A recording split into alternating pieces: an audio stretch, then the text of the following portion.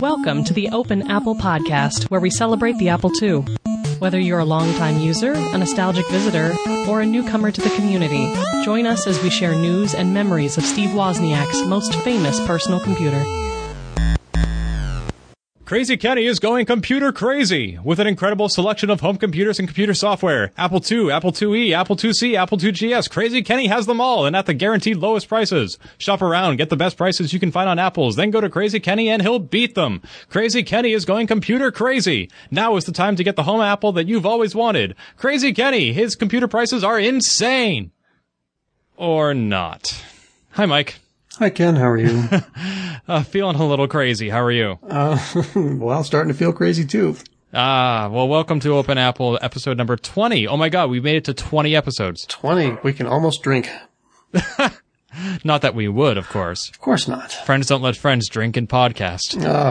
Then you'd end up with a retro computing roundtable. Ouch. Oh, no.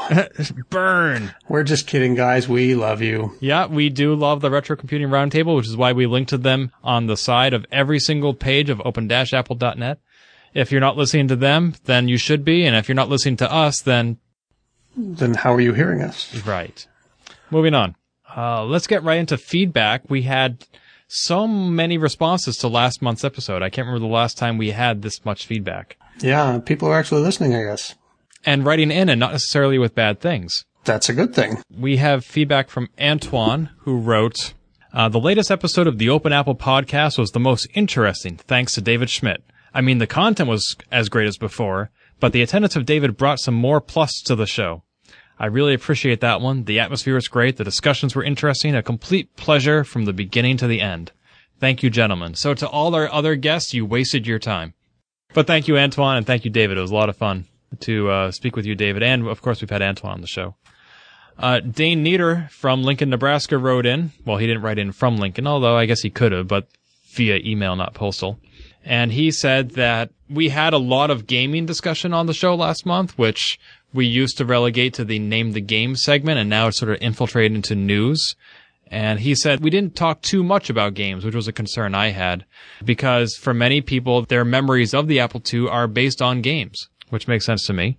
I mean, we all grew up playing stuff like Choplifter and Ultima and Oregon Trail, and, well, maybe not all of us, you know. So we do have some older members in the community, but a lot of us played various kinds of games anyway.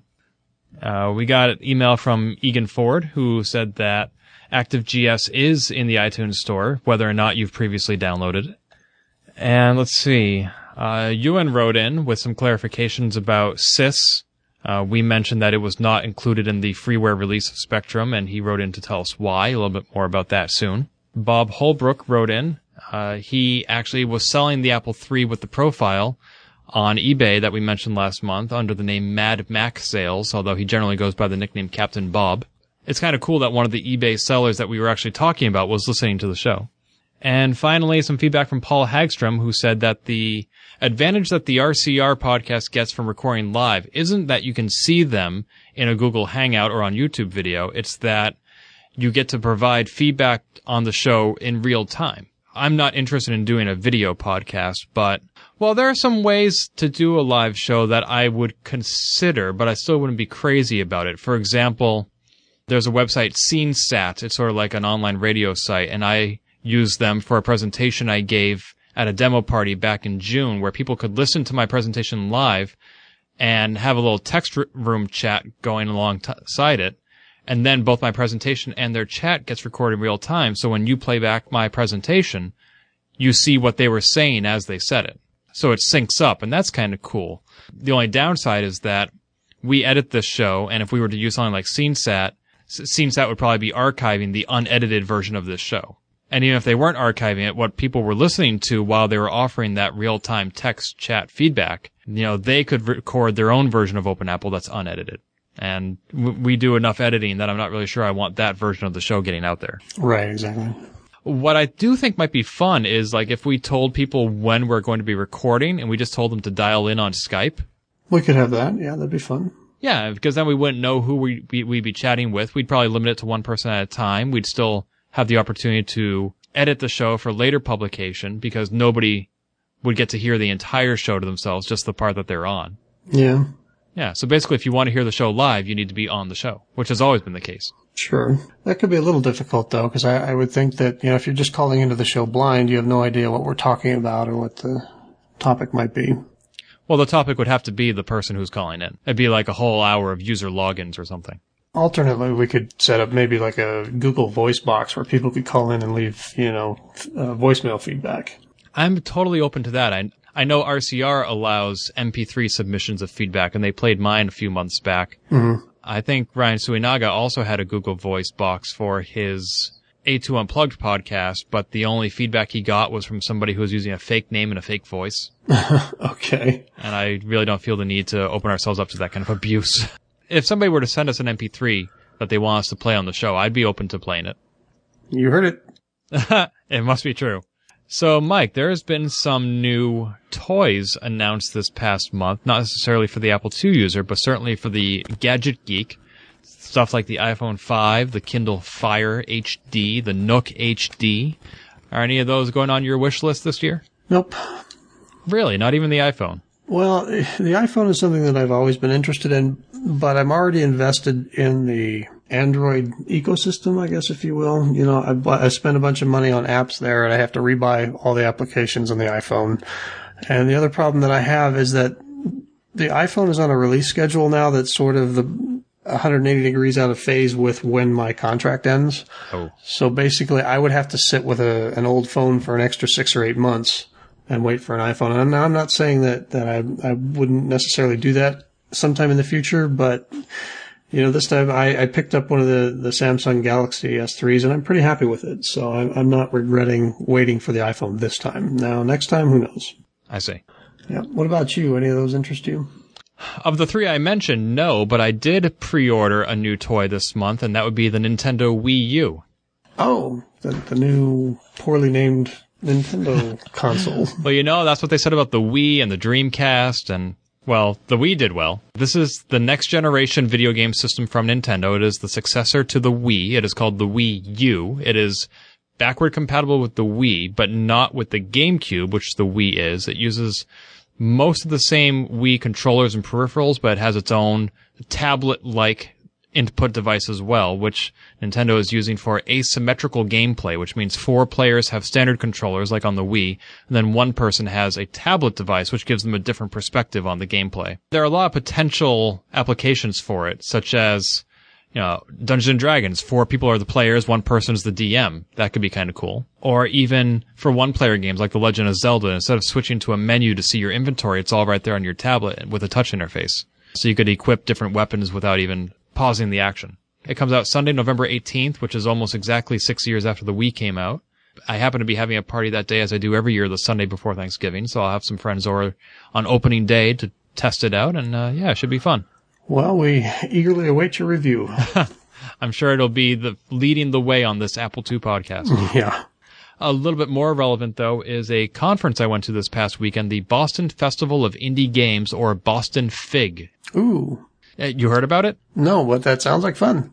Well, it was fun. Indie game developers are developers who are able to make games without the constraints or demands of a publisher or investor, and focus on making games that probably appeal more to a niche than to the masses. And these were guys making games for PC, Mac, Linux, iOS, Android, Ouya.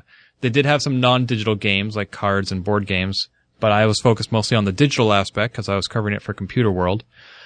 Andrew Plotkin was there. He has been mentioned on the show. He ran a Kickstarter that funded him to create some text adventures that he's still working on, and he was featured in GetLamp as well and been interviewed for Juice.js. Val Grimm was there, who was the organizer of At Party, the demo party I spoke at back in June.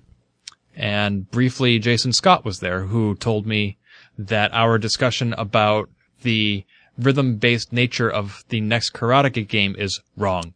I guess Jason actually has played the game, which isn't all that surprising since he knows Jordan Mechner from the Prince of Persia source code rescue. And apparently Jason is not under NDA because he told me the nature of the game is such that you are fighting opponents, and when they attack, you have to block and then flow that block right into your counterattack. So there is a rhythm to the game, but it's not a rhythm game in the sense like it's based on the music or anything.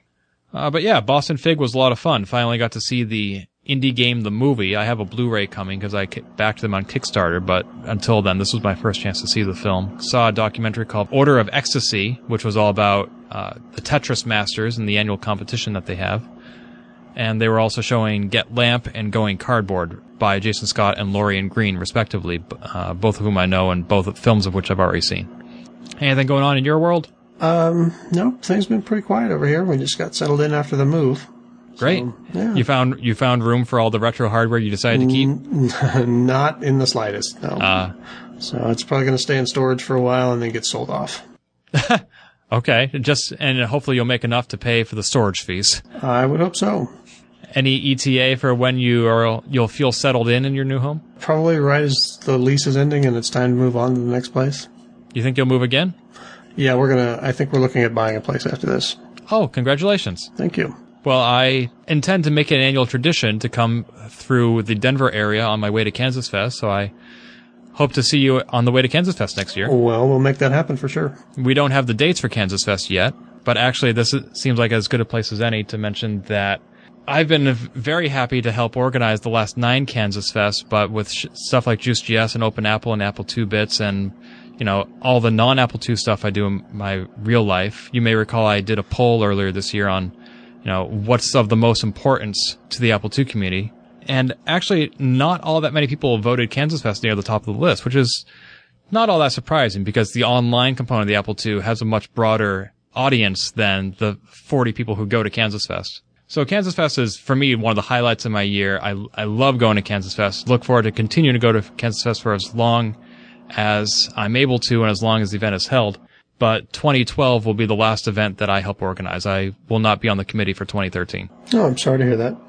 Thank you. It's not a sad thing, though. I mean, they have a fantastic team, and, this was not any personal decision about our interaction.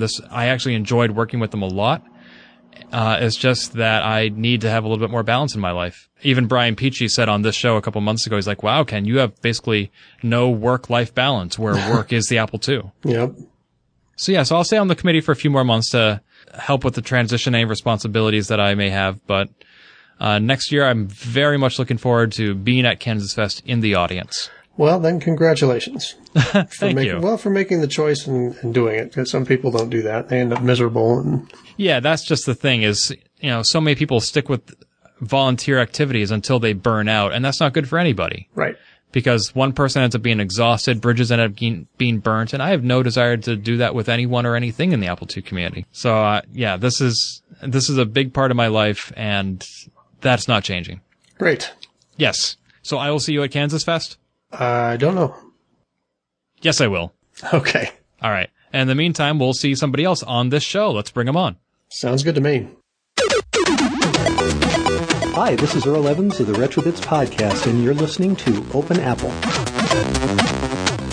This month on the show, we have a celebrity in the Apple II community. We've loved him. We've lambasted him. He's been the star of every show, despite not even being on the show. And finally, we've gone right to the source. And this month, we've gotten on the air with Ewan Wanup. Hi, Ewan.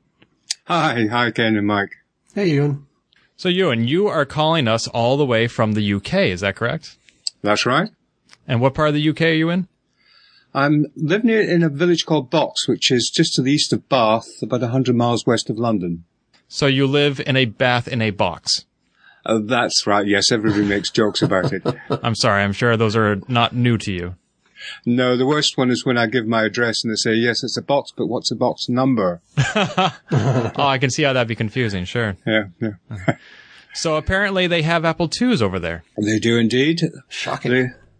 So we had them in, I got my first one in 1979, the tail end of 79. And there were, in those days, they were the one to have. You say it's the one to have, but I thought over there they had machines like the Spectrum that were more popular and the Sinclair. They came along later.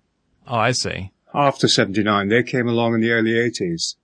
So you were very much an early adopter then? Oh, yes. Were you ever swayed by the more popular machines of the time, like the Spectrum? Well, no, because by that time I was steeped in the Apple II. By the time they came along, and so a far superior machine to the Spectrum. And what were you doing with your Apple II back then? Well, it was curiosity at first. And then I wanted to start doing some programming. I wanted to make it do things, and that was really what got me going. Was discovering how I had to use a bit of machine code to actually read a keyboard adapter that had been supplied with the computer to give lowercase, and so on. So it really started from the very beginning. I was making it do things. And were you learning this for professional development or as a hobby? As a hobby, purely as a hobby. But I was working in the graphic design department of an art college, so there was a kind of parallel there. Now, art design, I would think that Macintoshes would be popular there. Yes, but they weren't invented in 79. But when they did come along, I was given the job of looking after them all because I was the only one who had any computer experience. And that was in 88 when we got our first Macintoshes. So you were leading the charge at your college? Oh, yes, and our college was leading the charge for all the art colleges because we got in about 2 years before everybody else. So we had, for a glorious few years, all of our students who left were getting jobs automatically because they knew how to use a Macintosh and use PageMaker. So an entire generation of artists owe a debt of gratitude to just one man. Well, partly. But it was also, they were going out and the design studios they were going to work in, they were the old guard who didn't know how to use a computer, so they were hiring people rapidly to take on board this new desktop publishing. Now, despite that art background, it seems to me that most of your work with the Apple II has been in the field of telecommunications. Yes, that came about from the very beginning because I got myself a acoustic modem to start with, then a homemade modem, and then sort of various 300 baud modems and so on, building up from there. And I couldn't afford ASCII Express at the time. It was difficult to get software from the States over here anyway. So I decided to write my own, and that got me going. And ever since then, I've only written programs about things I understand and know about closely. You said you used a homemade modem. Does that mean you built your own? Yes. Oh, yes. There was a company over here that sold a kit. So you built it up from a kit. Wow. So you built the hardware and wrote the software for it. Oh, yes. Yes. Wow. My background had been sort of building bits of hardware long before, I got into the computer. I've been playing with electronics since I was, knee-high to a grasshopper. Did you use this telecommunication software to join a wider community of the Apple II? Because your name didn't become known to me until you released Spectrum. Well, what happened in the early days was I was going into bulletin boards. There was various bulletin boards over here, but they weren't Apple specific. But then eventually there was one Apple specific one, which I helped set up, which was for originally the BASAG, but then became Apple 2000, the user group. And eventually I took that board on myself and ran it for a number of years. But initially there wasn't an Apple II specific board. So I was just, accessing what there was out there. It was just in the heady days of bulletin boards and, those that were interested in computers wanted to access them. Now, you mentioned BASAG. Would that be the British Apple Software Users Group?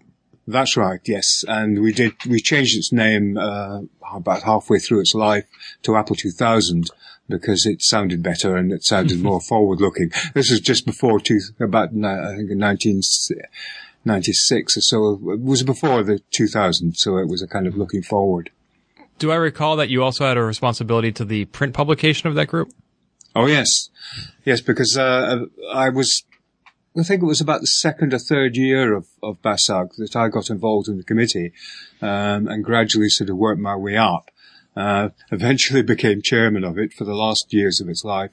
But for a big chunk of those last years, I was working on the Apple II side of the magazine. We produced every 2 months an 80-page magazine, and I edited the first 40 pages of that, which was for the Apple II, and the last 40 pages were for the Macintosh. And in the intervening months, we produced a short newsletter. And all of that's available on my website. I think, you should have the links for those to look at all those past issues of the magazine. So basically, when I'm ready to retire from Juice.js, I should be handing it over to you. No. I've had my fill of all of that. Thank you. So Spectrum, it came out from Seven Hills Software in 97. Is that correct? That's right, but the history of that was back in 82 to 83. I was approached by Pace electronics over here, they've now moved on to other things, but they were a small company selling Apple IIs, and they approached me because they wanted software to access Presto, which was a sort of European-based teletext, you could use it for bulletin boards. It's used for other information services, but it used a particular font on either specific hardware or emulated on the computer, and they wanted it for that. So I wrote a program called Data Highway that was first published in '84, and it had two parts to the program. One part was just an ordinary bulletin board 80-column simple telecoms program, and the other part was this Presto teletext-based graphics, which were common around Europe. So I had a monopoly in Europe for the software at that stage, because there was no similar system in America, so there was no competing software coming over from there. And that then evolved into a program called Antelope, which was my first foray into ProDOS, and worked on 80-column screens, just straight telecommunications on that. And then when the 2GS came along, I started work on that. And actually, when I got my 2GS, I got it as a developer and told Apple that I was going to develop the definitive communications program for this 2GS. And they kind of wryly smiled when I said that, but proved true in the end. But then I was introduced to Dave Hecker at Seven Hills, and that's how Spectrum came about. And Spectrum has become, in the 15 years since its original release, much more than a telecom program, thanks to the exhaustive external commands and scripting language that you developed. Yes. Well, that was a combination of I did all the work, but there was input from all kinds of people on the ideas front, because Dave Hecker at Seven Hills had a team of very respected developers working. People like Richard Bennett in Australia was working for them, and they came up with various ideas, and we evolved them and developed them. So it broadened out, and the scripting language built into Spectrum really came about because I wanted to do what Talk is Cheap had done. And so I initially copied all the commands, or rather made all the commands work so that a Talk is Cheap script would run in Spectrum. And then it just evolved and it developed and got more and more as time went on. And you mentioned Richard Bennett. You got to meet him at Kansas Fest about a year or two later, right? That's right. That was after Spectrum, of course, had been launched. So in '96 we first met. And that was a momentous period where Jeff was there, Jeff Weiss, and we all sat one Saturday evening in the dorm, and Jeff said, well, look, the internet works like this, and he showed how it's entirely text-based. And Richard and I, our sort of jaws dropped, and as a result, SYS was born from there, that we actually, made a web browser. Had Richard already developed Marinetti at that point? No. Marinetti came. Richard went away. Out of that meeting, I said, I'll go away and produce an engine, a graphics engine for the web, so that it would display HTML. Jeff said he would do the scripting, the Spectrum scripting, because he knew more about how it all worked, so that he would write that side of it. And Richard said he would go away and make a TCP/IP stack, because up until '96, we'd all been assumed that, I think it was Derek Talbot, was going to produce a TCP/IP stack, and it then became very rapidly clear that he wasn't able to produce this by '96. So Richard went off and he started Marinetti. And since so much of SYS was written by Jeff Weiss, that's why it wasn't included in your reclassification last month. That's right, because he'd already made his side of it open source, about 2 years ago, 2-3 years ago. And I'd agreed that my HTML engine, which has since been issued as a tool and has been used in various other programs of mine, could be part of that. So he's in control of that. So that's why I can't release it.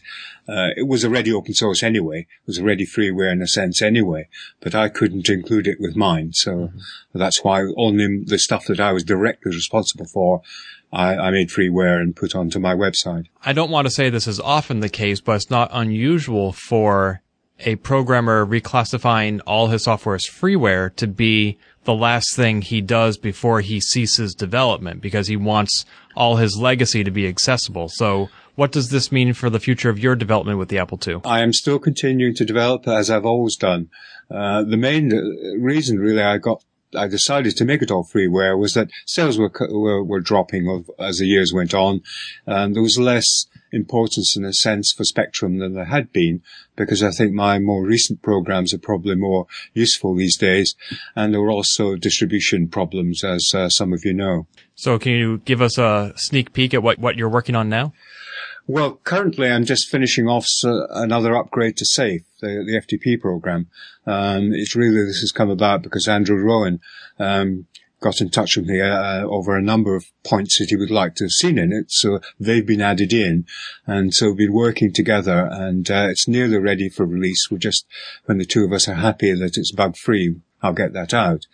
It adds a few new features, things like ability to download from a file from an HTTP website, so that directly in the program, and that expands its usability so that users can get files downloaded from either an FTP or an HTTP site directly, which makes life much easier, getting it straight into the 2GS rather than having to go through some external route.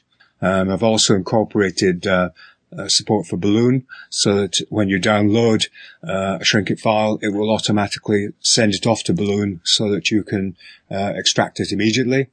And that's led on to support for other NDAs, so that what will happen is if you double-click a file in the home folder, it will then send out an IPC call, and anything that's listening that can handle that file will appropriately process it. So that can be, for instance, Hermes word processor might open up a text file, Balloon would open up a Shrinkit file or a BXY file, or any of the picture editors that can handle a picture might open up a picture. Oh, that's wonderful. It's just like the post-processed downloads preference in Safari. Yeah, it's things like that. So it's expanding its usability of the program. And also I've done a lot of cleanup, cosmetic cleanup. We've now got the home and away lists are now sorted. So that means you can easily jump around using the letter keys on the keyboard. So if you want to find a file beginning with F, just press F and it will run down to the top of all the Fs it finds. So there's a lot of little cosmetic things like that been added in. And just to back up for a sec, you mentioned meeting Richard at Kansas Fest. I, too, have met you at Kansas Fest, but it's been more than a decade since you've been there. It is. The last time I was there was 2001. Any hopes of coming back? I don't know. I might do. It's a long way from here, and I did have some health problems a few years back, which have been resolved. So that sort of affected things, but you never know. I may come back. Because your previous trips to Kansas Fest were with either Joe Cohn or Jeff Weiss, right?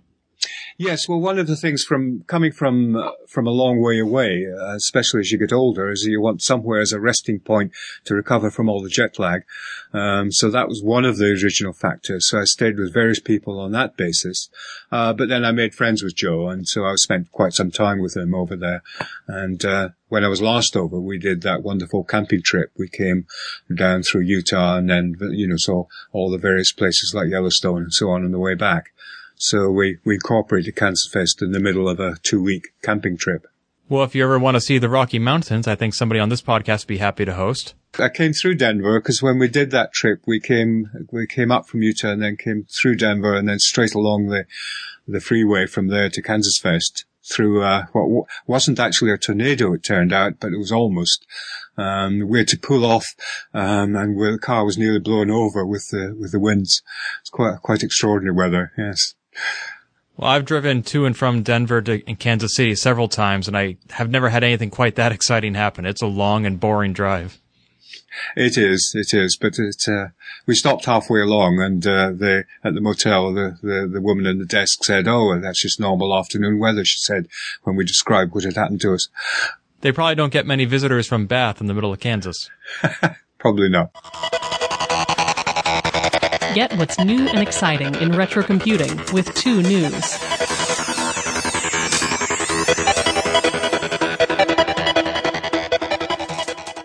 So for this month's news, we missed a few items last month because, we were talking about video games, which is fine. But some things did come out that we didn't talk about. First of all, the EWWA, which is also the electronic version of What'sWhere in the Apple PDF, has been released. You can buy it now from their website for, I think it's $19.95.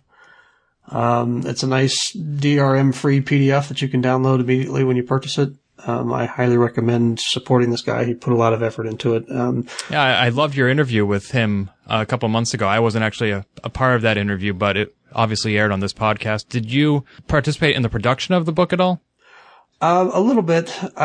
He put out a call for people to check for bugs and errors and typos and things like that. I didn't participate in that because I didn't have a lot of time. We were kind of in the middle of moving and things like that.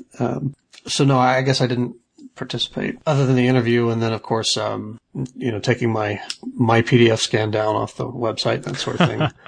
That was very gracious of you. Well, he did ask me he contacted me and said, could you please take this down? This belongs to me. And so I did. And I haven't talked to him about sales numbers, and I don't know if that's something he would even tell me about, but I sort of feel bad because my copy of that PDF ended up on several other websites that weren't so cooperative, and it's still out there. And, I just hope that hasn't affected his sales at all. Oh, nothing you can do about that. Well, yeah, I could have not put it up there in the first place, but, another quick news item, Jace, the Java Apple Computer emulator is now officially out of beta. How long was it in beta? For a while. I've been seeing updates for it for at least most of this year, probably into last year. I'm not sure what about this particular release made it this is beta and this is not beta. Brendan Robert, I think his name is, the guy that programs it, has announced that it's no longer in beta.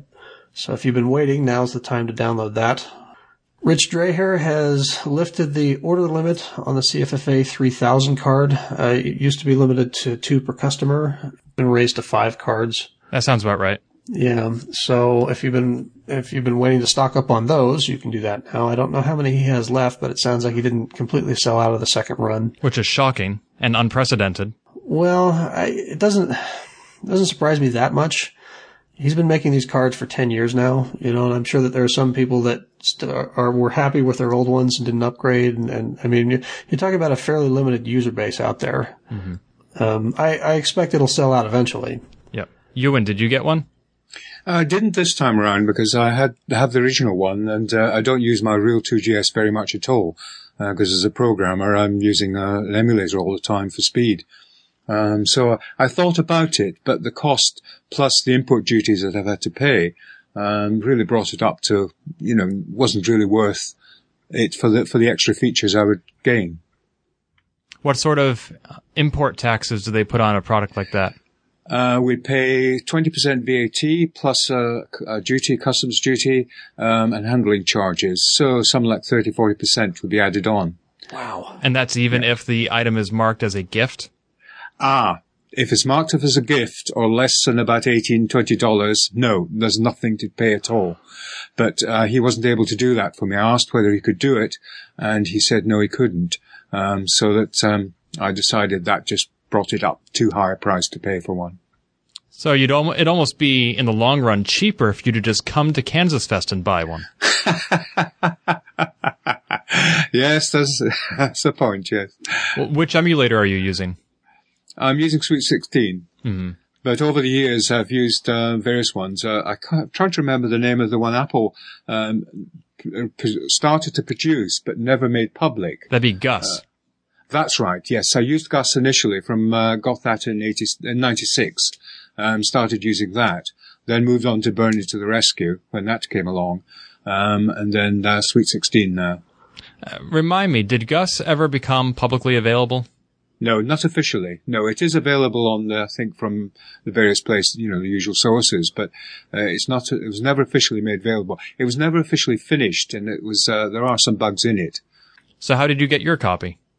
Because I got it through Seven Hills, who officially had a copy from Apple. Seven Hills were official developers, so I got one from them as an official developer, effectively. I see. Back around 97, I was still in university, and some Apple representatives came to speak to the student body. Afterward, I asked them about Gus, and they kind of looked at each other, didn't ring a bell, and so I jogged their memory, said, it's the Apple II developers, a couple of guys working on this emulator. And they're like, oh yeah, they're just a bunch of hackers. And I passed this along to the Bernie to the Rescue guys, and they were just beaming. They're like, wow, they think their own guys are just a bunch of hackers. That must mean what we're doing is fantastic. Let's see, what else you got for us, Mike? And the final news item, and this is more, I don't know if this is officially news or anything, but it's might be an item of interest to Apple II users. Trip Hawkins, founder of Electronic Arts and early Apple employee, was interviewed for Edge Online. It's a fairly extensive interview that they broke up and serialized across several days. And he talks about, starting EA and trying to deal with quote, superstar hackers and programmers at the time like Richard Garriott and Bill Budge. It's definitely a good read. Yeah, he was the director of strategy and marketing at Apple in 1982 when he left to form Electronic Arts, which now is one of the biggest, if not the biggest, video game publishers in the world. Now, he's no longer with EA, is that right? I believe so. I think he left EA in 91, though he remained on the board to form 3DO, which was a failed video game console and the first 32-bit CD-ROM system, if I recall. I think I remember that console. Yeah, it sold for between $600 and $800. Whoa. And consoles that debut at that much don't tend to have a huge long-term success. But it was unique because 3DO itself wasn't the hardware, it was the technology which was then licensed out. So unlike, say, the Xbox 360, which is made exclusively by Microsoft, there were a couple of different game companies that made 3DO machines. But I guess even that strategy didn't work, kind of like how Apple's clones didn't last long. Yeah, I wasn't real big into the consoles back then, so I'm not too familiar with that history. So when you say that's the end of the news items, that's the end of last month's news. Right, yeah, that's the end of the stuff that we missed. Now onto the new stuff. Yeah, we have a couple. VCF Midwest just occurred, is that right? Yeah, that was last weekend, I think. Last weekend at the time we record this, of course, and probably about a couple of months ago by the time people listen to it. That's true, yeah. So say VCF Midwest 7 happened, which is pretty much all their website says, and then there's a bunch of links to photos, but there's no real date, place, write-up. It's sort of a sparse website. But the Midwest, does that mean Ohio? I think that happens in Chicago. Chicago, that's right. I remember hearing about that on some other retro computing podcast.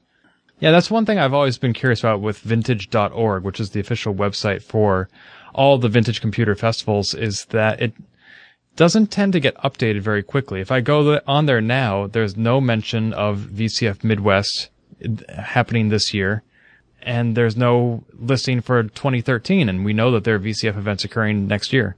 Ewan, are there still Apple II like user groups or conventions or anything like that in your neck of the woods? Not that I know of. They've all died, as far as I know, many years ago now. Because there was a Vintage Computer Festival, or VCF Europa, that happened, I think, last in 2008. That was the 9th annual such event. I don't remember that. I think there may still be a sort of lively Spectrum, gaming community around, because they did have, about 2 years back, a special open day over at Bletchley Park. You probably know the museum there, which was where the Enigma machine was hacked during the war. I went over to this sort of exhibition, and in the middle of it was a room full of enthusiasts playing with Spectrum. So there may well still be that kind of area, but it's those machines. But it's not something I've ever been involved in. Actually, when I dig a bit deeper into vintage.org, it looks like VCF Europa is still being held every year, and the next one is April 27th to the 28th. There aren't really too many more details at this time, but there is still apparently a vintage computer scene in Europe. I'm not surprised. Now, also, something you just mentioned reminded me of a question I had for you. So the Spectrum was a machine that was popular over there in the 80s, and now you're the developer of a program called Spectrum. Is that just a coincidence? That's a coincidence. The name I can't remember now what I called, no, hang on, that's right. Earlier I talked about Antelope. It wasn't. That was Gazelle, that program, I did for the Apple II. The one that I started that became Spectrum was called Antelope. And Dave Hecker didn't like that name. Well, it was just a kind of a working title anyway. And he came up with Spectrum. But that was probably before the Spectrum was much known over your way. I'm not sure. Mm. So it's not true that if you had been developing the software in the United States, you would have released it under the name Commodore. No, that's not true. Okay. I don't know how these rumors get started. I think that weren't the Spectrums over here marketed by Timex as Timex Sinclair machines? That sounds about right. The ZX80 and the ZX81. You mean the ZX80? I'm sorry. That's right. Barrington would have your head, sir. Yes, ZX80. No, there's no Z over here. That's right, yeah. And there's another VCF coming up, courtesy David Grealish, who came to his first Kansas Fest this year. He was so inspired by our success that he wants to recreate it in his own neck of the woods. So Georgia is going to be home to Vintage Computer Festival Southeast 1.0 coming February 9th. It's going to be held just outside Atlanta, accessible by public transit. They're going to be coordinating transit among attendees, kind of like we do. But, of course, more like VCF elsewhere than Kansas Fest. The event will be a broad spectrum, there's that word again, of all vintage machines, Atari, Amiga, Commodore. VCF tends to go back much farther than the personal computers, so they have mainframes and the like that need to be hauled into these places. And he also says that he's going to be funding the event partly through a Kickstarter. David ran a successful Kickstarter once before for his Historically Brewed book, which is now available. And so he's going to revisit that medium and procure funding for VCF, which I think is a fantastic idea. Cool. Can't wait to hear about it. Either of you planning on attending this event? Well, not me, no. No, not me either.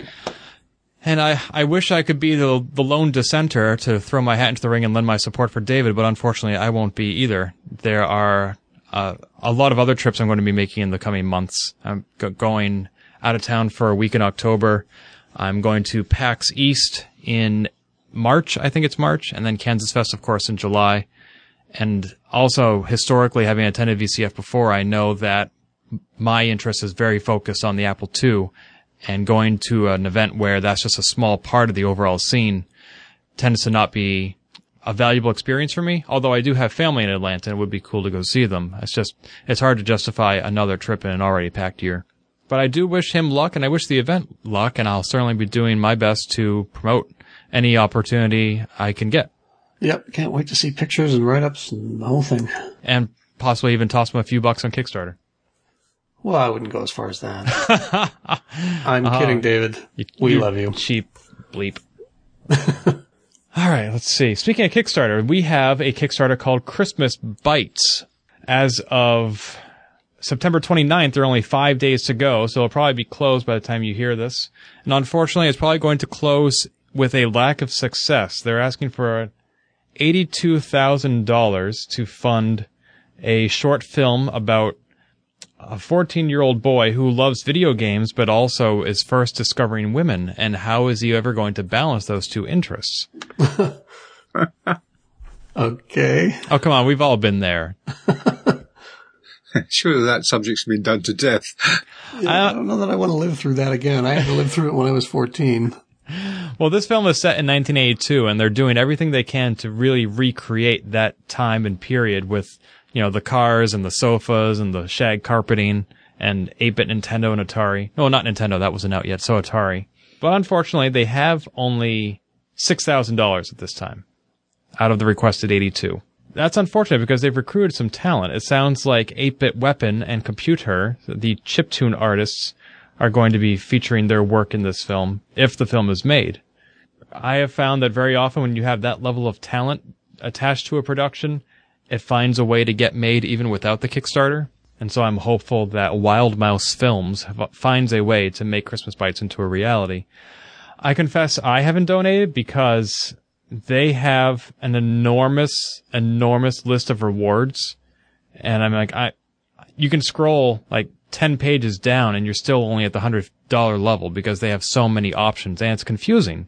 And if I recall, if you actually want to get the film itself, like on DVD or something, the minimum pledge level to get the film, I think, is about $75. It's kind of high. Yeah, usually if you pledge $10 for a film, you get a digital download, $20 you get a DVD, $30 you get a Blu-ray. These guys, it starts at $75. For a project like this, I don't want a shirt or a scarf or somebody's autograph. I actually want to see the product that I'm helping fund. And so that means the minimum for me to donate to this project is $75, and that's just not worth it for me. Yeah, that's a lot for feelies. Yeah, really. I'd be happy with a download code off Steam or something. Yeah, me too. Ewan, do you use Kickstarter much?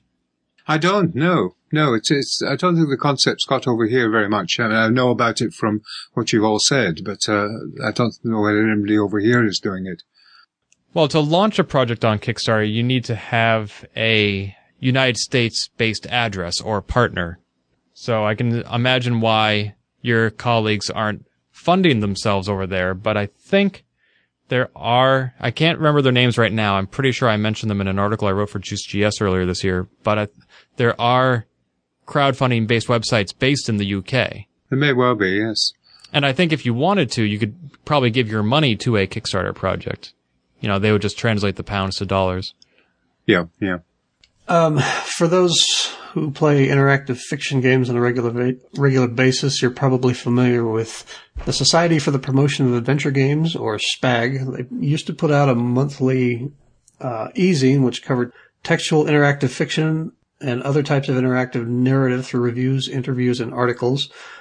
I'm sorry, it wasn't monthly. It was published on a quarterly basis, and it was run by Jimmy Mayer. I hope I pronounced that properly. Who you also know as the Digital Antiquarian. He posts a lot of blog entries on gaming and computer history. He edited that magazine for quite a while, and then he handed it over to somebody else. And when that other person took the reins, only an issue and a half was posted. The last one that was officially posted was number 60 on April 25th, 2011. And Jimmy recently announced that they found somebody else to step in, and hopefully production will begin again on new issues of the e-zine. I don't know who this editor's name is. Danny Willis taking over, but hopefully they will do a better job than the previous editor. I would think that the interactive fiction community, since it is enjoying a sort of a renaissance right now, would need some sort of a publication. I'm surprised that they allowed SPAG to go defunct at all. Yeah, that was sort of disappointing, and there are various message boards where people were posting for a long time, well, hey, what's happening? Where's the latest issue? And so, the fall off in production did not go unnoticed. And somebody stepped up to answer the call, and we all have our fingers crossed. Ewan, would you say that the name SPAG is something of an unfortunate choice for this magazine? It is. It's, I immediately think of spaghetti bolognese. Well, it's interesting. Wade Clark, who's a text adventure author in Australia, he wrote to me several months ago to say, in Australia and possibly the UK, spag can be a verb meaning to hawk up a great big yellow gob of phlegm. Ew. Oh, I don't know that one, no. No, I just think a spag blog is a common description for spaghetti bolognese. Even in Worcester, Massachusetts, which isn't far from me, we had a store named Spags. It was a great big, not like a department store, but it was named after the founder, whose nickname was Spag because his favorite food was spaghetti. Sort of a roundabout way to get a name for a business, but there you have it. So, yeah, the interactive fiction competition actually is being run by Stephen Grande, I believe. Or IF Comp. Yes, exactly. And I think it runs the entire month of September, so by the time the show airs, it probably will have concluded. And I know we have some Apple II users entering into the fray, probably using Inform, which, as Carrington showed us this summer, can be ported to the Apple II, although I haven't tested that myself.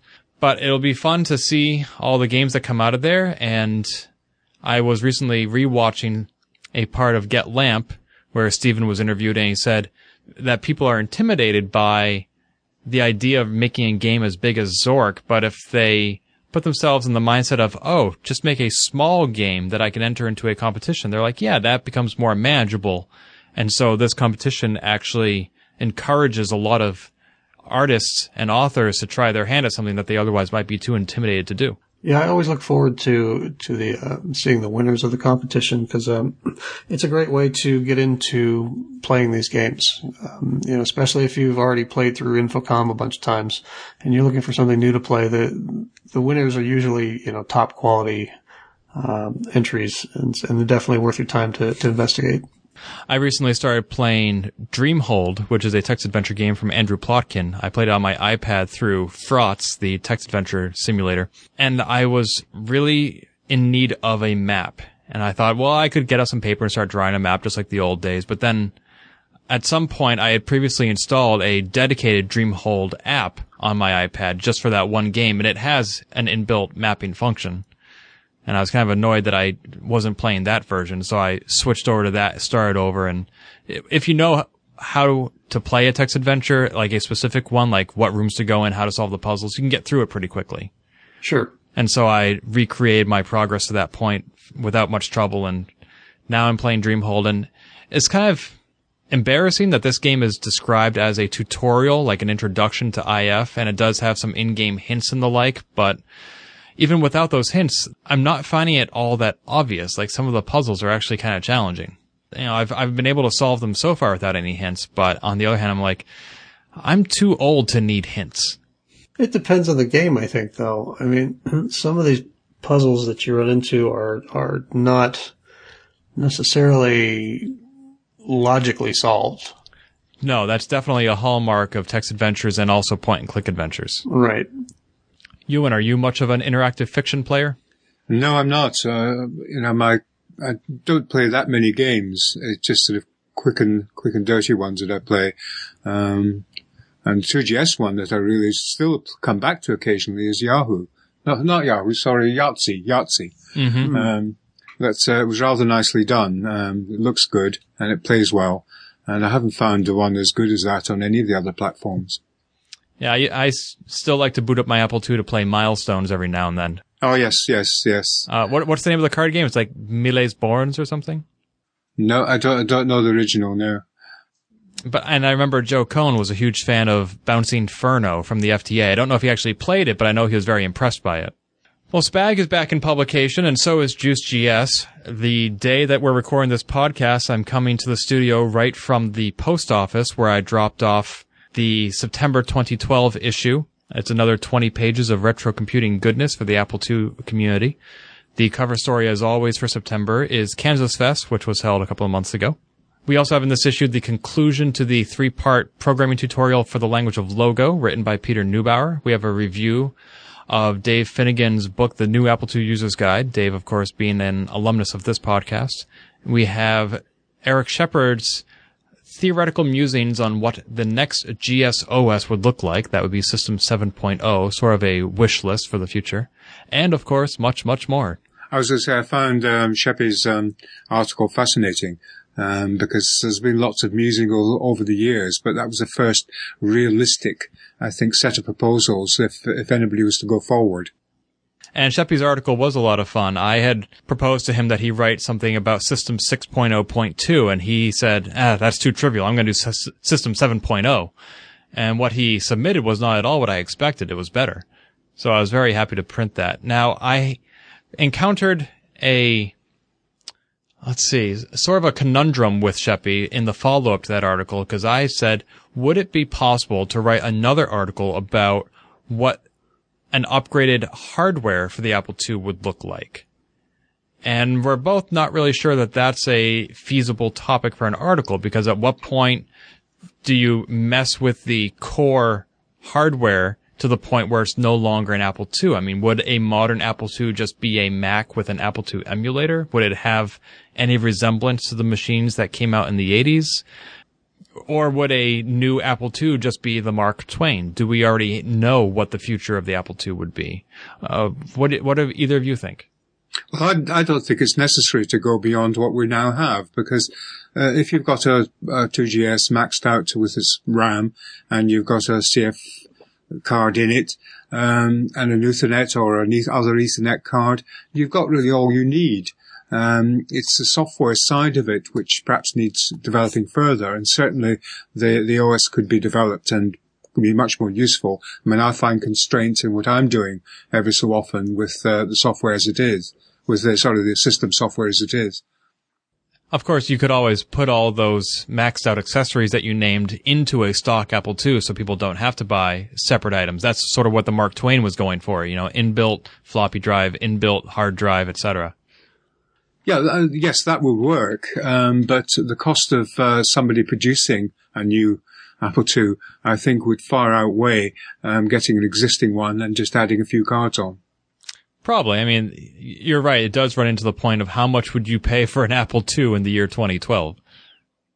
I think really what I'm saying is it's realistic that the OS could go up to 7. That's something that could be realistically done and everybody could benefit from it, but that actual hardware is really in the realms of dreaming what we would like to have, but it's probably unrealistic that it would ever happen.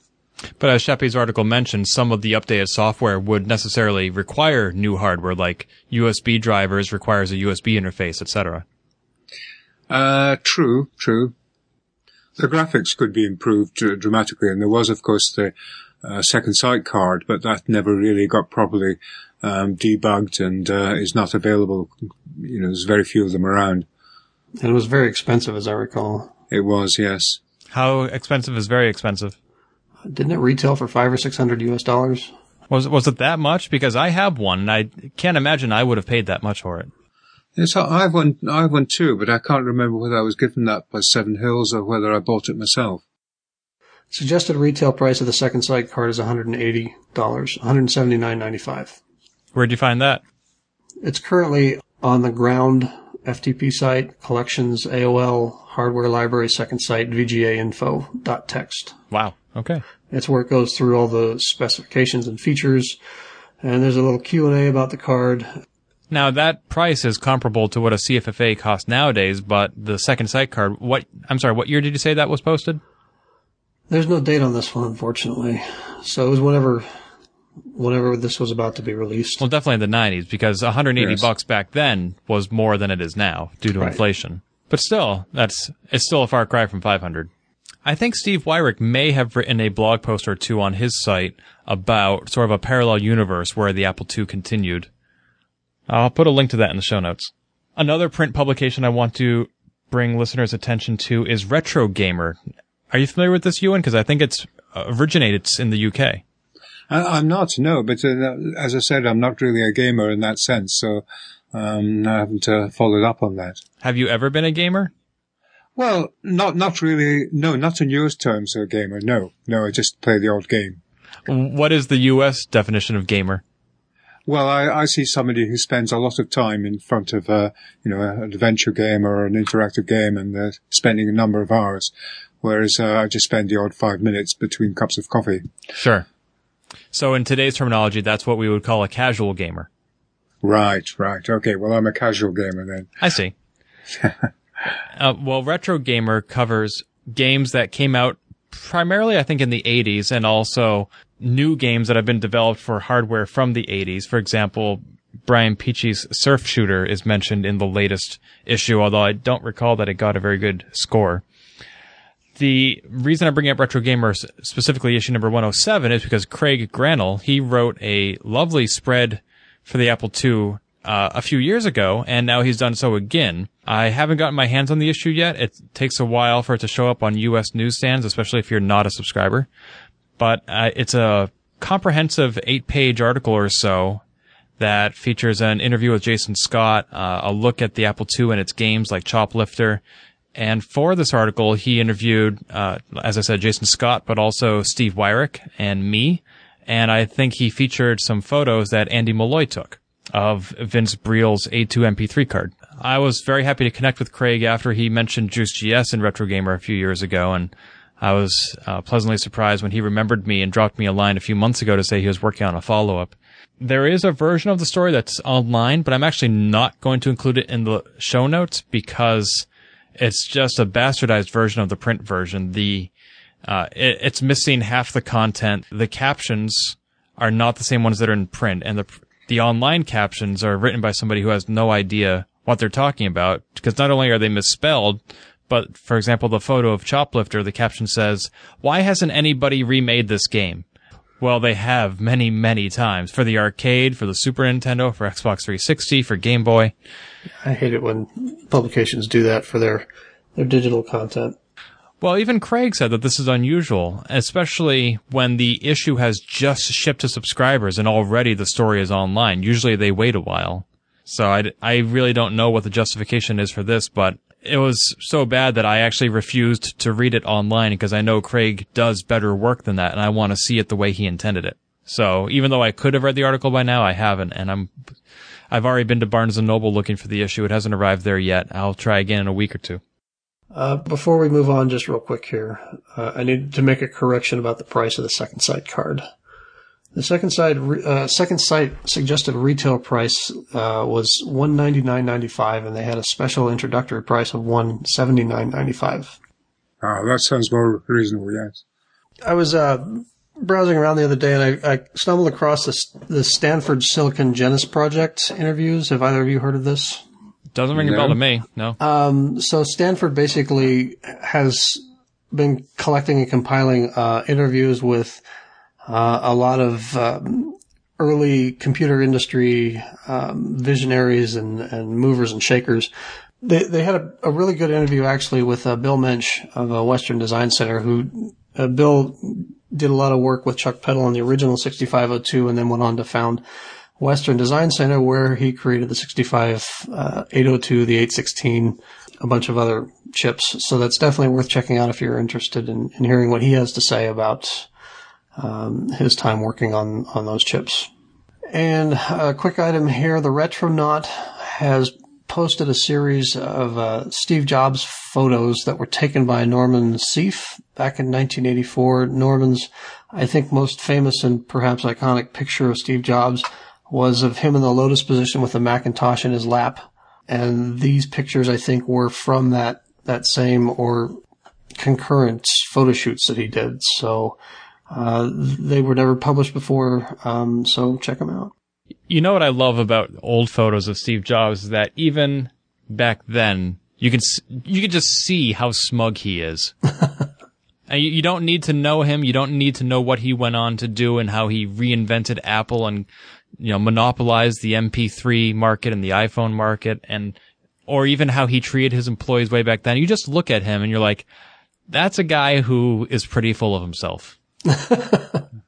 Yeah, you could just, looking at his eyes, you can just see where that power comes from. There is one interesting shot of him in his office. He's sort of smiling. He's got his hands on his face, and you can see there's a row of Macintoshes behind him. There's a similar photo of him in the Walter Isaacson book at the back of Jobs in that office, but he had Apple IIIs in the background, and he doesn't look nearly as happy in that one. I can imagine.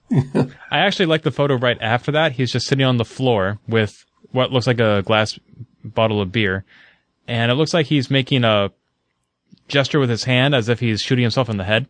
Mm-hmm. First of all, him sitting on the floor is consistent with the Spartan lifestyle he lived even years later.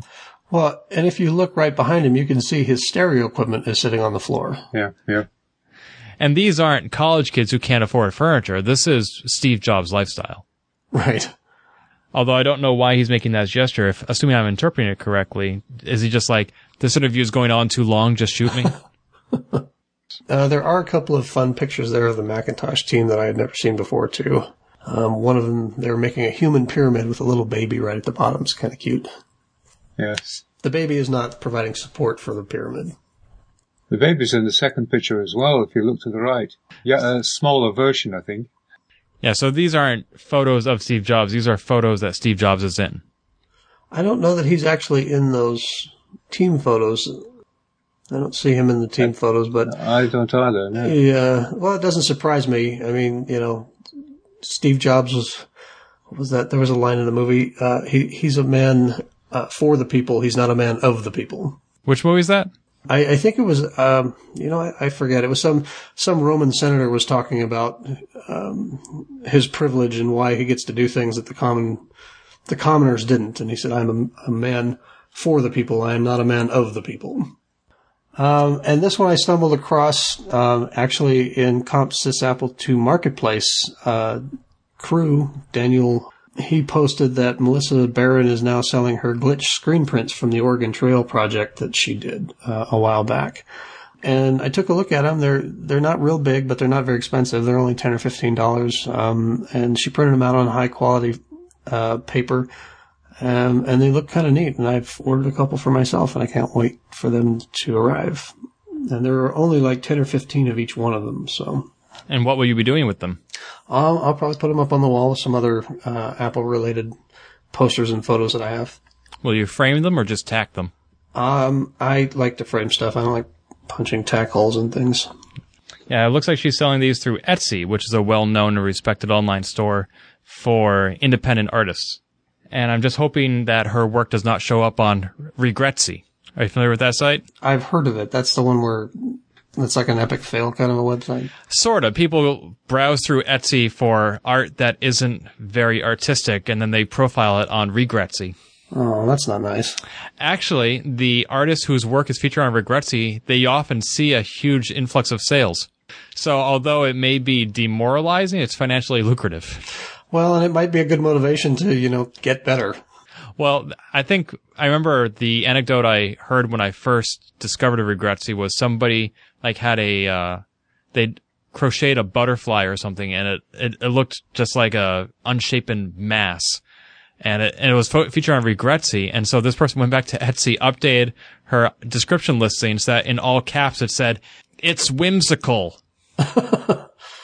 Wow, yeah, there's some really bad stuff on this website. But not in Melissa Barron's shop. So this is all quality material. Yeah, and it's definitely, for the price.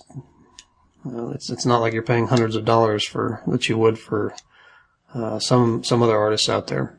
Yeah, I've bought stuff off Etsy. I have a Pong themed doormat that people wipe their shoes on, and a couple of other stuff. It's a good place. Nice. Ewan, if I were to walk around your house, since you use an emulator primarily, what would I see other than perhaps a physical Apple II that would tell me you're a retro computing enthusiast? Well, you'd see my original Apple II, which I keep pride of place in the living room, which was actually an American one, not a Europlus. It was before the Europluses, but has been converted to 50 hertz, and a few other modifications I put in myself. You'd see that, and you'd see a big Apple poster from back in the old days, one of the black posters with the colored Apple logo on it. All the, books lining loads and loads of books that I've picked up over the years, reference manuals and so on. So plenty of evidence. Nice. Maybe these screen prints would be a nice addition to your home. Well, I'm hoping to put up my plaque when I get it, so that will take pride of place. That's right. Even though you were not present at Kansas Fest this summer, you were awarded an Apple II Forever award. That's right, yes. A belated congratulations to you. Thank you. And also, Ewan, you delivered a congratulations to Jeff remotely at the event. You recorded a little video for when Jeff received his plaque. And that was cool for two reasons. One is you didn't know you were getting your plaque when you recorded that. And secondly, that was the first time that a lot of people at Kansas Fest had ever seen or heard you before. That's right, yes. I think it was Ivan Drucker who said, Ewan was not at all what I expected. And I don't know what he was expecting, but it was nice to sort of blow their minds a little bit. Well, having been, working in this for over 30 years, I find this is always the same, that you get to know somebody online one way or another, and then when you meet them, they're just not at all what you expect. I remember a couple of years ago, I met Steve Kavanaugh, who lives here in Massachusetts. He's formerly the publisher of the Apple Blossom newsletter. And when he met me, he was just shocked, not necessarily at how young I was, because I was in my late 20s at that point, but he's like, wait a minute, if you're in your late 20s now, then that means that when we met online, you were like 14. I'm like, yeah, that sounds right. He's like, wow, I thought you were 29 like back then. That's one of the interesting things I've always found, that meeting people online is completely ageless. You've no idea how old they are. And it's, that's one of the great things about it. Or you also don't know their gender or their race. I mean, for a while there, I thought Lauren Damewood was a woman. I admit it. Just the first name threw me off. Yeah, the first time that I saw Ewan was on that, the Google Street View that he popped up in, and yes. you can't really see you in that well. So when I saw him at Kansas Fest, I kind of had the same reaction, but I'm like, oh, it's the same guy. Yeah, that's right. You were captured by the Google Street View van. That's right. That's right. In his Kansas Fest 99 shirt. And thanks to iOS 6, I can no longer be seen on an iPod or an iPhone.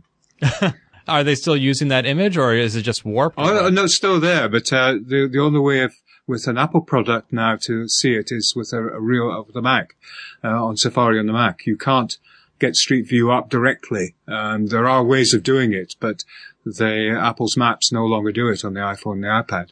But you can do it through Safari, right? Nope. because when you go into Safari on both of those, you go into a custom interface by Google, which gives you the satellite, but it doesn't give you Street View. I presume because it's a Flash-based thing. Oh, interesting. Because I know that some degree of Google Maps works from iOS Safari because that's what Apple is recommending. Their iOS 6 maps aren't receiving the acclaim that they expected. So Tim Cook apologized for Maps and said, while we're working on this, you should use Google Maps or Bing or something like that. Yeah, I think there's mixed things here because when you look at the new maps, some of it is brilliant. If you happen to live in a big city or you go looking in one of the big cities around the world, the flyover is really very, very impressive. But when you come to places like my village, I'm still roughly the same resolution that Google Maps shows you for satellite view. But if you travel 10 miles east of me, you can't even see a town a friend of mine lives in. It's just one big blur. And it's like the Google Maps were for the UK back about 8 years ago, where only parts of it were in high resolution and other parts are either black and white or so fuzzy you can't make anything out. Well, you're kind of fuzzy yourself, Ewan. True. One last news item before we close out this section this month regarding Richard Garriott, whose documentary I finally saw, A Man on a Mission, about his trip up to the space station. Very cool film. I hope to have more to write about it later. But I think it was in a previous episode of Open Apple where we discussed the future of the Ultima franchise and how Richard Garriott believes that only he and his team can create the true successor. I don't know if it was at that time that we mentioned that there is a new Ultima MMO, massively multiplayer online role-playing game being developed. Well, the online news video service Checkpoint, produced by the team of Loading Ready Run for the website Penny Arcade, recently did a brief bit about that computer game, and I would like to play that segment for you now. BioWare is making a new Ultima MMO based on the world of Ultima 4. But since Richard Garriott doesn't work for BioWare, and he still owns the rights to the character of Lord British, the world of this MMO will be ruled over by Lady British. Is anyone else hoping that it actually ends up being the same character, but just that he's taken to wearing a dress and everyone in Britannia is just rolling with it? What's it worth to you? Hold on to your wallet as we look at the latest Apple pickings. Charles Mangan, a name you may not know, but the work will be familiar to you. A couple of years ago, Charles created a Frankenstein monster when he took a Mac Mini G4 and put it in a Disk 2 floppy drive. So this looks on the outside like an Apple II floppy drive, but you lift up the little lid and you put in a CD or DVD like you would into a Mac Mini CD tray. And inside there is your G4 Macintosh. There are ports on the back to hook up various USB and display devices. This was featured on a variety of Macintosh websites back in the day, and now he is selling it to make room for new exploits. It has a starting bid on eBay of $500, a buy it now price of $1,000. I interviewed Charles for a Computer World story I wrote earlier this year about Kickstarter because he used Kickstarter first unsuccessfully and then successfully to fund his development of a device he calls the Pressure Pen, which is a pressure-sensitive stylus for the iPad and perhaps other tablets. There are devices like that out there already, but his uses a slightly different approach that he, of course, believes is superior. Now, he also took a look at my blog, where I summarized the Kickstarter session I gave at Kansas Fest this year, and he sees some of those ideas as viable and is working on them. Perhaps that is why he is selling this device, is to fund future development on new products. So I think that's a very good and laudable goal, especially for the retro computing community. However, I don't have $500 to spend on a 4-year-old Macintosh, and I certainly don't have $1,000 to buy it now. So I do wish him well, and you know, if he had tried selling this 4 years ago, I'm sure he would have gotten a lot of bites back when all the publicity was out there. Nowadays, I'm not sure the appeal is there. No, I've just had a look at that Mac Mini. I hadn't really seen it before, but that's a bit excessive, I think. But he hasn't just dropped it in. He's obviously had to take the guts out to fit it in there. Right. And there's a pretty extensive photo documentary on Flickr that describes how he did it. So that's kind of neat. I still don't know that it's worth that price, though. No. But it's got the authentic foot marks from the drive that's been on top of it all its life. So last month we mentioned a couple of Apple III items because we had David Schmidt on, and he's a fan of the Apple III like me. And we talked about the Apple III that no one seemed to notice with the Titan emulator. And it was missing keys, and it didn't have the lid, and it went for, I think, like $127, which is pretty low for that sort of thing. It turns out that Paul Hagstrom bought that one. He sent me a note on Twitter saying that he was the lucky winner, and he received it, and it works. So lucky Paul. Huh. And the other item that we talked about that David brought up was the Apple III with the 512K card. Had a profile drive, was in really nice shape, and it turns out that Egan Ford bought that one. Was the Apple III ever sold in the UK? It was available, but it never sold well. It was really, everybody was busy buying Apple IIs and IIes, and so it never really took off at all. So kind of like in the States. Exactly, yes, yeah. Yes. Are you on eBay much, Ewan? Not a lot. I use it for buying odds and ends if I want odd batteries and this kind of thing from the Buy It Now sites. I use it a lot for that. You've got some good shoelaces at a good price the other day. But otherwise, most of what I bought have been cameras because my photographic background, I've got an interest in what are now vintage cameras, 35mm and these kind of things. You're able these days to buy all the cameras that in my youth I just dreamed about.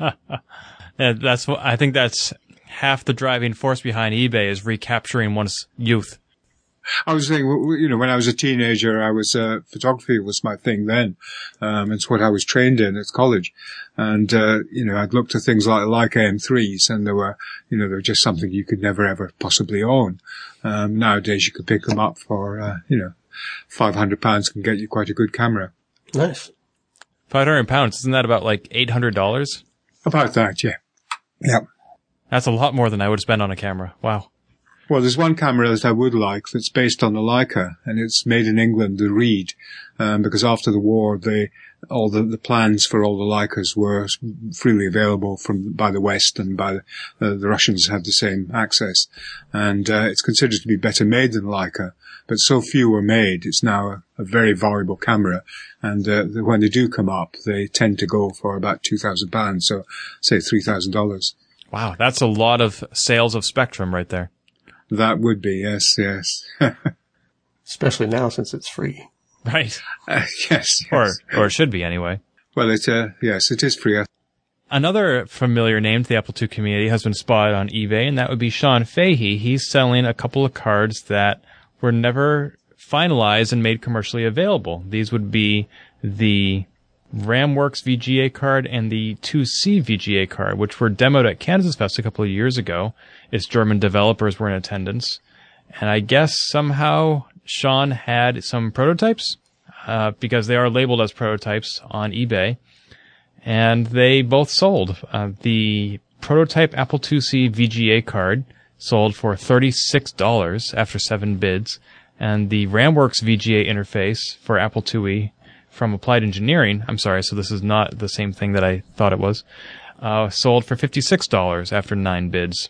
So that is not a lot of money, and I'm surprised especially that the 2C one didn't come out at a higher price, because this has been listed on the Ultimate Apple II site that Anthony Martino runs, and for quite some time now, the website basically said, we have no further updates on this card.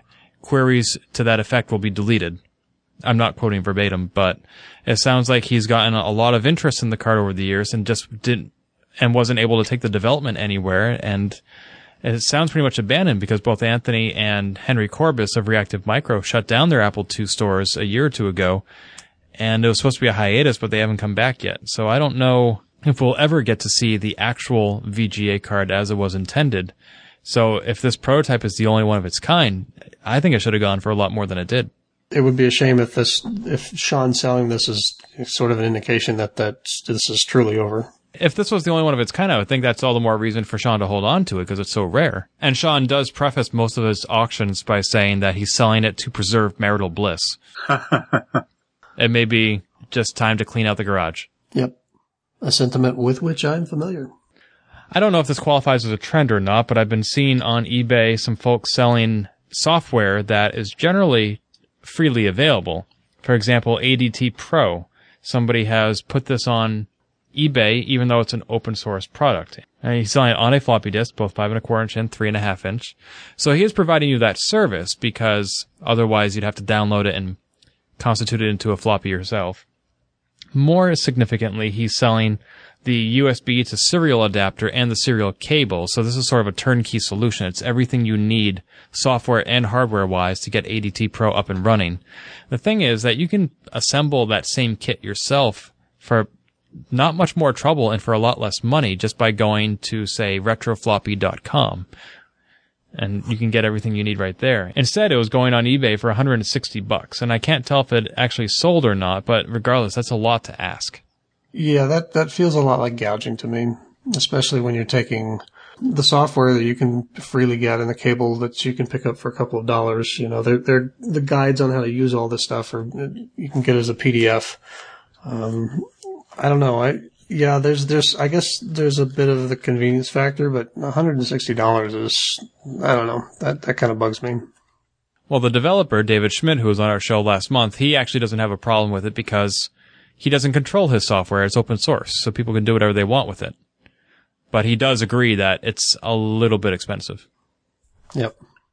And when I bring it up here, it says clearly not available in the United Kingdom. So he's not shipping outside the States. You would think that for $160 he'd ship it anywhere. Right. Exactly, yes. Maybe he wasn't expecting to get that much. There's another seller, Dr. Ken B., who I believe is the same guy that runs another website, an Apple II related website, who's doing a similar thing with the Apple II operating system kits that he's putting together. And it looks like it's basically a collection of different versions of Apple II operating systems, DOS 3.3 and ProDOS, that you can buy in a kit from him. He's saying on here that the Apple II operating systems are free from Apple, although I don't know that, just because you can download them from Apple, I don't know that means that you can redistribute them without a license. And if you can't, then I guess this would be software piracy. I don't want to accuse anyone of that without knowing the facts, but that kind of feels like that to me. It does to me too. Certainly you can sell the original software that you purchased. Right. Yeah, but that's not what this is. No, and I'm not there to see what he's doing, obviously, but this sounds a lot like he's just downloading it from Apple, burning it to a disk and selling it. I love how that word burn has infiltrated our vocabulary. we were never burning floppies on the Apple II. Well, maybe Jerry Ellsworth was, but well, maybe she was. There was a protection system for 3.5 discs that I saw where they actually physically burned a hole through the material of the disc, so that if you tried to copy it, of course, you wouldn't have that burn hole there, and it wouldn't work. Must have been a byproduct of the flame wars. Yes. But I don't think this is a good thing that he's doing. Again, there is the convenience factor of getting the discs on floppies, because he does say, although you can download these unless you have an Ethernet card or something else, the actual reconstitution can be challenging. I know Syndicom actually does have a license to sell this stuff. I don't know if they're currently shipping it, but it is listed on their online store. So if you want the discs, you can either download them or purchase them from Syndicom. I don't know what agreement Dr. Ken may have with Apple, but I suspect that Apple is not currently handing out licenses for this anymore. I wouldn't think so. I'm sure they wouldn't even know what you're talking about if you asked. ProDOS? What is that? Yeah, like I once went to a Apple store and asked them for an ADB adapter. This was like 5-10 years ago. And they're like, an A to B? Really? Wow. You want to convert A to B? And I'm like, no, ADB, Apple Desktop Bus. Come on, guys. You're supposed to be a genius. And they weren't. Wow. And that was on the Macintosh, of course. Right. This wasn't even an Apple II thing I was asking for. I needed this I had just upgraded my Macintosh. And I wanted to use my old Macintosh peripherals with my new Macintosh. And they didn't even know how to get me to do that. So memories are short at Apple Incorporated. Not to bring up any too unpleasant memories of the old CSA2 Flame Wars, but wasn't this exactly what Dr. Tom got in trouble for to begin with? He was selling copies of WordPerfect software. And I don't think he was selling, but what he was doing was taking other people's programs, bit sectoring them and putting in his own information and then passing them off as his. I thought that was what he was doing. Yeah, well, he started doing that with Brutal Deluxe, but I think the initial contact that Joe Cohn had with Dr. Tom was when Joe saw Dr. Tom's ad for $5 copies of WordPerfect in the local newspaper. I have absolutely no history with this story, so I cannot confirm or contradict. Okay. It's a complicated one. Richard's used to have on his website a whole lot of the history on it on there. Yeah. Yeah, no, I mean, it's an important part of our history, and perhaps more so to some individuals than others, but yeah, I mean, I would hope that keeping this segment in the show won't bring up too many painful memories. Yeah, we apologize in advance. Yeah. Feel free to write the hate mail directly to me. Okay. I'm happy with that. Yeah. Let's see. Moving on. There have been a couple of interesting little, I don't know if peripherals is the right word, accessories based on Apple II products. Like this cigarette lighter. There's a cigarette lighter that looks like an Apple II, and you flip the top of the monitor to get the flame to come out. Yeah, I've seen the guys over at Retro Maccast had talked about, I don't know if this is the same one, but I know they've talked about this Apple II lighter in the past. These have showed up every now and then. They tend to go for a pretty penny. Yeah, this one is clearly labeled sold, and it says it had a price of $500, so yep. Somebody dropped $1,000 on this Sounds thing. about right for the ones that I've seen in the past that sold. And $80 expedited international shipping showing up on my eBay. So for the size of the thing, $80 is a bit much, I think. But I think we do need to remind all our listeners that smoking can be hazardous to your health. So if you want to use this lighter in the style of old text adventures to light your way in the dark, go for it. But just be careful what it is you're lighting and then sticking in your mouth and your lungs. Yeah, just a quick note on the shipping here. I've seen that a lot, not just internationally, but even here in the States. Because eBay has raised their fees that they're charging sellers, some of these sellers have decided that they'll get their money back by raising shipping and handling charges. So $80 to ship that internationally doesn't surprise me that much. I see. Well, I see somebody to ship. I see an Apple II book, for example, that I want. I can't remember which one it was specifically. The book was like $20 and the shipping was $30, and it was coming from Michigan, which is crazy. So it's a profit center for them. Right, exactly. And that's how they're making their money back from eBay. Well, having been an ineffective eBay seller before, I can say that it is worth overestimating the cost of shipping as opposed to underestimating. Because there was one auction where I sold it for $40 and I ended up losing money on it due to the shipping costs. That happened to me too. I sold a Commodore PET to a guy in Italy, and the shipping was almost as much as he paid for the unit. So. And how much had you charged for the shipping? I had charged $250 just because of the size and the weight of the thing, and it turned out to be almost $400 to ship it to him. Ouch. Yeah. And he paid like $500 for the PET, so. Live and learn. Yep. Another little toy designed to look like an Apple II. I saw this in the news a couple of months ago, and I found the headlines kind of misleading. It's a USB thumb drive that looks like a miniature Apple II. Which is actually kind of cool, especially if you're plugging it into a CFFA 3000. Sure. I mean, that'd be kind of meta. You're plugging an Apple II into an Apple II. I would say it's about the only thing you could plug it into because its width precludes it going in almost anything else. Yeah, I mean, when I first saw the headline, I'm like, a flash drive for the Apple II? I'm like, well, what exactly does that mean? An alternative to CFFA? But no, this is just, I mean, once it's plugged in, it's working just like any other thumb drive. I'm not sure that I see on this listing how many gigabytes it is. I would guess it's either like 32 or 64, but it really could be anything. And it also says in the headline, 1 of 3. So I guess there are 2 other eBay auctions with this exact same item out there. And he does link to a YouTube video.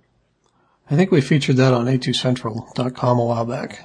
Yes, I think you did. And according to the YouTube video, it is 32 gigs. So the YouTube video gives a nice sense of the scale of how big this thing is. You know, when you first zoom in on it, it might actually look like an Apple II because it's fairly detailed. But then, of course, you zoom out and you're like, oh, it's just a little thing. It sounds like these were not made in any mass quantities. The eBay description says made of resin and hand painted to detail. Took about 40 hours to make. So I mean, if you consider the amount of work that went into it, it's worth buying. Right now, after 7 bids, it's only up to $13.50. Oh, wow. Ends October 2nd, so there may be a ramping up on the price at the end. The seller's name is 1 Point Megahertz, and due to the presence of the period, I'm guessing that's not Carrington. Oh, I think it's Carrington, just masquerading. It's Merrick, New York. It's sold from. It'd be funnier if it didn't ship to Canada. That's right. Even Carrington can't buy his own products. That's why he has to sell them. I can't have this here. Well, that's a good price for a 32 gigabyte stick anyway. Yeah, definitely. Maybe I'll bid on that. I'll have to take a look at what the other two are going for as well. Maybe I will too. Well, if it says, if it says 1 of 3, doesn't that usually mean it's a lot? It would if it was a buy now auction, but it isn't. It is an auction, yeah. Yeah, the auction doesn't say, 3 available. It's actually in the headline where it says 1 of 3. It's not 1 of 3 auctions. This is 1 of 3 units that he made. So either he's keeping the other 2 or he's going to sell them separately later. But right now, this is the only one that's on eBay. He's probably going to see how the first one goes and then put the others in at a higher price, starting price, if it goes well. I am adding this to my watch list. Me too. And then, Ewan, you found some stickers. Yes, I did. Some time ago, I was browsing around, and when you buy an Apple product, right from the very start, you got a little either a pack of stickers in the early instances with the Apple IIs, or in the case of more recent ones, you just get a little sheet with 2 white Apple stickers on them. But back in the days of the colored logo, you used to get a sheet which had 4 on, 2 large and 2 small. And I see that this chap's got 6 available, 14 sold, and he's selling them for $12. And, shipping cost of $2. Now, I have a pack of 40 of those sitting in my cupboard because every time we bought a computer at college, I would keep all the stickers for myself. So at that rate, I could make quite a bit of money out of them. But I also found there's quite a lot of people selling various stickers. There's some interesting black ones around, which I've never seen before. And there's also sheets of 2. And of course, the more recent white ones are being sold. But I thought it was quite interesting that people are making money out of things they've got for free from Apple. Where do you suggest folks stick these stickers? Well, I've got one in my fridge. I used to have one in the car. Various places on various books and things. There's various places you can put them. I'm sorry, did you say in the fridge or on the fridge? On the fridge. The fridge. Wondering every time you open up the cheese drawer, there's an apple. Okay. No, you always put things in front of your fridges. So yes. I've got that. And, I haven't put it on my new fridge because I had to get a new one last year, but I had a Beagle Brothers sticker on there for years. Oh, nice. Yeah. The only downside of stickers, I've gotten stickers like these either with my Apple or even the ones that came with the Nintendo Player's Guide way back in the day. And I've always been afraid to use them because they're one use only. Once you stick them to something, it's not coming off. True. I think a colored Apple logo would be a cool thing to put on my car just because it's so retro. Yeah. But I'm not sure how many people would get that it's different from the solid logo that they see nowadays.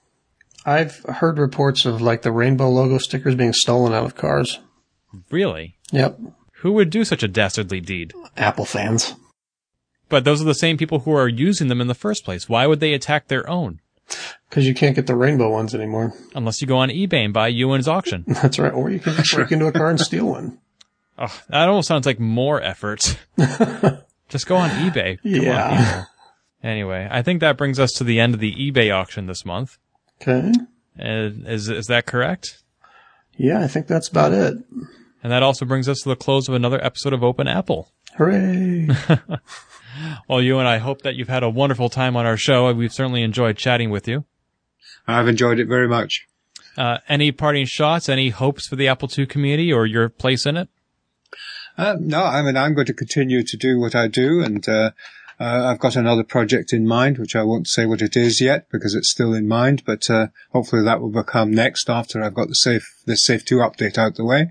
And I will keep on as long as I can, doing what I like doing. We certainly like what you're doing. I think Spectrum is one of the best programs I've ever used for the Apple II. It's one of the few environments that I ever learned to program in, and that's even after going to school to major in computer science, which I ended up not doing because it wasn't as fun as what I was doing in Spectrum. I think my only regret was that only a few people actually went into depth in what you could do with the scripting language in Spectrum. I mean, Jeff did it with Sys and various other people, and I did it myself, of course, in the early days with Sam and various other, and the early version of Safe. But I always felt it was a shame that other people didn't do in depth what could have been done with it. Well, I think that's a common phenomenon in a community this small, is that we're all indie developers. We don't have to bow to the demands of a publisher or an investor to create a product that appeals to the masses. We can make stuff that appeals to us. And when we finally release it, we sometimes discover that we are the only people it appeals to. Well, I sometimes feel that was what I'm doing now. I don't always get feedback. You usually get the bad feedback, not the good feedback. But on the other hand, when you do get feedback like from Andrew Rowan about wouldn't it be nice to have this feature, you can actually add that feature because one person asked for it. Oh, yes. But I find in general programmers are very approachable. I mean, I've had this on Macintosh programs where something didn't work or didn't like. You just send an email off, you can contact the author, and people will respond. And I'm currently with one Apple developer too, over one game I do play, where I didn't like his recent upgrade. So I complained to him. And at first he wasn't too happy, but he's decided to do what I wanted. So we're just waiting for Apple to release it in the App Store. Oh, great. It's nice to hear that people can be that receptive even in the larger community. Oh, yes, yes. Great. Well, thanks again for being on the show, and I'm looking forward to seeing what this mystery project of yours is. It'll be perhaps a couple of months down the line. We'll see how we get on with it. And at that time, I'm sure we can butcher coverage of it on this show. As we usually do. Yeah. Because, like you said, we only get the bad feedback, and we need to give you a reason to write in. That's right, yes. Great. Well, thanks very much, Ewan. We appreciate your time. Talk to you later. Yes, goodbye. Thanks, Ewan. This has been the Open Apple Podcast. Find more episodes, read our blog, or send feedback by visiting us on the web at www.open-apple.net.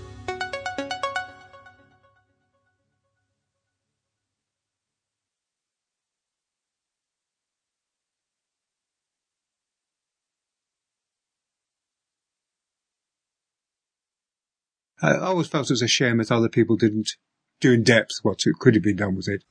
Well, I think that's a common phenomenon. Phenomenon.